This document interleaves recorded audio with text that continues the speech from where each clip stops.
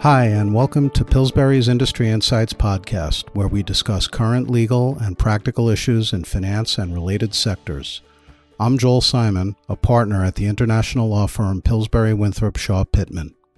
To our friends from wherever you're tuning in, welcome and thank you for listening. Today, I'm pleased to introduce you to Richard Evans, a partner in Pillsbury's Global Finance Group. Richard is dual qualified as an attorney in California and a solicitor of England and Wales. He focuses his practice on finance and leasing transactions involving commercial aircraft and private jets. Richard, welcome to our podcast. Hi, Joel. Thanks for having me. It's a pleasure to speak to you today. What I usually tell people for my elevator pitch is that I help people and companies buy, sell, lease, and finance airplanes. This ranges from advising a high net worth individual on a jet subscription contract to negotiating multi-billion-dollar capital markets transactions for commercial leasing companies. That means my work is very international, and our aviation clients get the benefit of our network of offices in Los Angeles, New York, London, Hong Kong, and Tokyo. That certainly is impressive, Richard. COVID-19 has had an impact on every industry in every country around the world, and on the aviation industry in particular. How has this affected your practice area and clients over the last few months? Yeah, as you indicate, the pandemic's unprecedented and it's affected almost every country and every industry. There's necessarily a particular focus on the aviation industry, faced with drastically reduced flight schedules and in some cases postponement of flights altogether. Airlines understandably approach their creditors for deferral or relief of payments under those leases and loans. In the initial stages in February and March, we encountered a number of requests by airlines for relief based on the legal principles of force majeure and frustration of contract. Although each of those claims might have their place in other contexts, they were largely red herrings for the purposes of our commercial leasing arrangements. The reason is that the main obstacle to a claim for frustration of contract is that our operating lease is what is known as a triple net lease, where the airline is responsible for tax, insurance, and maintenance. And in addition, the leases have an unconditional obligation to pay rent, come hell or high water. As a result, the contract's not frustrated or rendered impossible to perform as a result of this disruption to the airline's operations. With respect to the force majeure claims, it's only possible to make that claim where there's such a right within the confines of the contract. And another feature of our leasing contracts is they very rarely express that sort of right in our typical leasing and loan agreements. And in addition, there's no implied right to claim for force majeure under English law or New York law, which are the two principal sources of law that are applicable to our industry. So if the airlines don't have an obvious contractual right to stop paying rent, the question is, what did they do, or what did they do, particularly in February and March when these were first coming up, these claims? What they do is they negotiate and they turn to their creditors and their governments for relief. With respect to deferrals, the commercial dynamics and long-term relationships at play make this a mutually beneficial arrangement in many cases. Lessors and lenders are willing to forego payment in the short term to help airlines with cash flow so that they can pay later. And based on feedback from our clients in the industry, an example of a typical arrangement or that were entered into during that time would be to defer rent for 3 months and then have the airline pay it back over a period of 9 or 12 months. That sounds similar to the real estate industry, where large commercial tenants seem to be able to work things out on an amicable basis with their landlords rather than take aggressive action under their leases. Yeah, exactly. And landlords, and in the case of the airline industry, the lessors will generally have adequate capital to see them through a short-term rent deferral. In addition, there's usually security in place under the leases in the form of a substantial security deposit, for instance. And often in the case of aircraft, there are also maintenance reserves paid by airlines to cover the repairs and upkeep of the aircraft. So it's not a one-size-fits-all solution, and leasing companies will also analyze an airline's overall financial position and also look at the airline's other sources of alternative financing, including government assistance, before agreeing to any such deferral arrangement.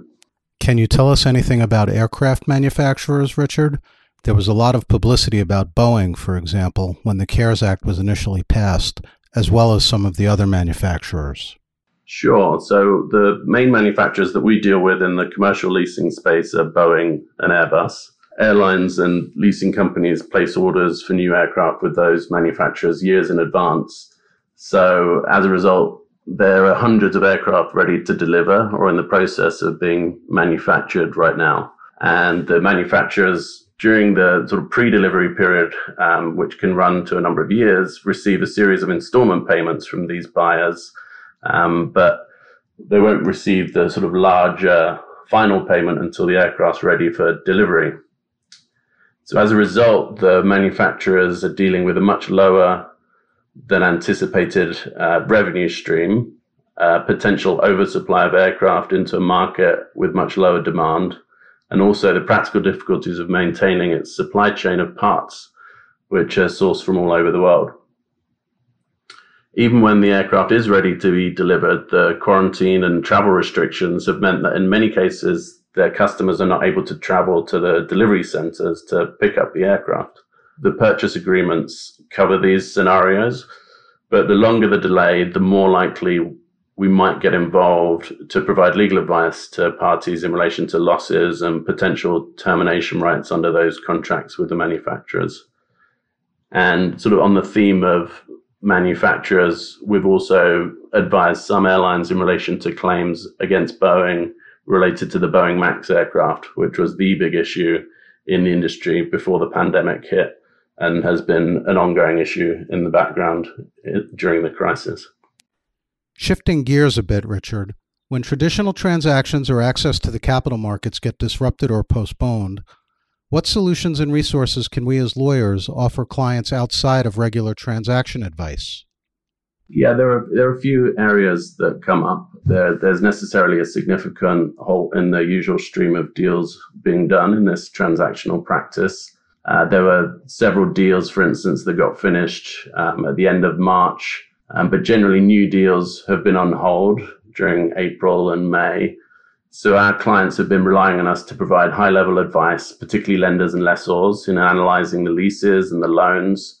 And we've been providing them with summaries of what actions can be taken at a later date when action needs to be taken. Aside from that high-level direct advice, as a firm, we've also been very active in developing tools and resources for the industry as a whole, not just during the crisis, but in general. One really good example of that is the World Aircraft Repossession Index, which Pillsbury publish, and it's available to download free on our website. We're now in the third edition and preparing a fourth edition. When most people hear that we work on aircraft repossessions, they want to hear stories of the repo man sneaking into airports with bolt cutters to recover the jet and fly it away. I'm not saying that never happens, but what is important to remember is that gaining possession of an aircraft is a legal process that requires careful advanced planning and expert advice. The World Aircraft Repossession Index helps with identifying some of the potential legal obstacles in certain jurisdictions and hopefully increasing the chances of a voluntary return of the asset so that those bolt cutters aren't needed. The index has been a trusted resource for the in-house legal departments and credit committees of our clients to analyze jurisdiction risk in advance of entering into deals relating to aviation assets. In the first edition, the Pillsbury team responsible developed a questionnaire and methodology which allowed us to gather all of the relevant information in a consistent format to allow comparisons to be made among the various jurisdictions with respect to multiple key factors, including the speed and cost of repossession and insolvency proceedings. The result is a concise, colorful, and user-friendly index with a one-page summary for each jurisdiction with the overall results of our analysis represented in a global rankings chart and a world map, which indicates the comparative ranking that each jurisdiction achieves. What tends to stand out to people is that, broadly speaking, the lower risks among those over 100 countries that we survey are associated with North America, Western Europe, and other developed nations, which isn't surprising as the methodology that we use for the index gives weight to political and legal stability in addition to the specific insolvency and aircraft-related questions that we ask local counsel. So the fourth edition is going to be published later this year, and we'll be taking into account some important updates to insolvency law for countries such as Brazil, India, Israel, and Russia, which have been enacted since our third edition, which was in 2018. And we're also going to feature an additional supplement focusing on issues related to engine-only leasing. I think these other creative solutions are really important because the industry hasn't embraced the stimulus package on offer to it. Can you shed some light on the key areas of focus for the future, as well as your views on any surprises you've seen since the outset of the crisis? Yeah, the fact that there's so much uncertainty still heading into August is surprising to many of us optimists who are looking at the outlook at the beginning. We, in most respects, leasing companies have prepared and anticipated well by preserving capital, and many are expecting a second set of requests from airlines who are continuing to struggle to get back to normal service. On the other side, we were pleasantly surprised to see that many airlines did not need to ask for deferrals at all, or they submitted requests in the early stages and then were able to withdraw those requests as their operations came back or as they received government support. The leasing companies have been able to tap into existing and new lines of credit, and also they've been able to successfully access the bond market. There's another development is that there's been a return to certain sources of financing, which were popular during the last downturn, such as export credit financing and EETC financings. Airlines are finding it much harder to find favorable terms for financing, as we saw with the recent bond issuances for some of the major US carriers. As we look forward for the rest of the year, we know that there'll be further airline insolvencies. It's given us a chance to introduce our clients and work with them with our sort of world-class insolvency practice, which has enabled our asset finance team to advise creditors in that process. And we've worked together with the clients to handle the complex restructuring arrangements, which are required to help those airlines emerge from those bankruptcy proceedings. It's great to see us pull together intersecting practice areas to support creditors during times of upheaval in the aviation industry. Any last thoughts to impart? Well, we're looking at the positives. The industry is working together to provide stability for the airlines and for safe passenger travel, which is the priority for us all. I am impressed, but not surprised by the ability of the industry to rise to these challenges. We've dealt with turbulence in the industry before, and I'm sure we'll be able to ride it out. Thanks very much, Richard. I really appreciate you taking the time to join me today. Thanks again for inviting me, Joel. And now it's time for This Week in History.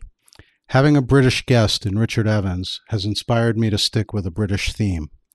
July 26th is the birthday of one of rock and roll's most recognized lead singers, who is also a great lyricist and one of the all-time greatest showmen in the entertainment world.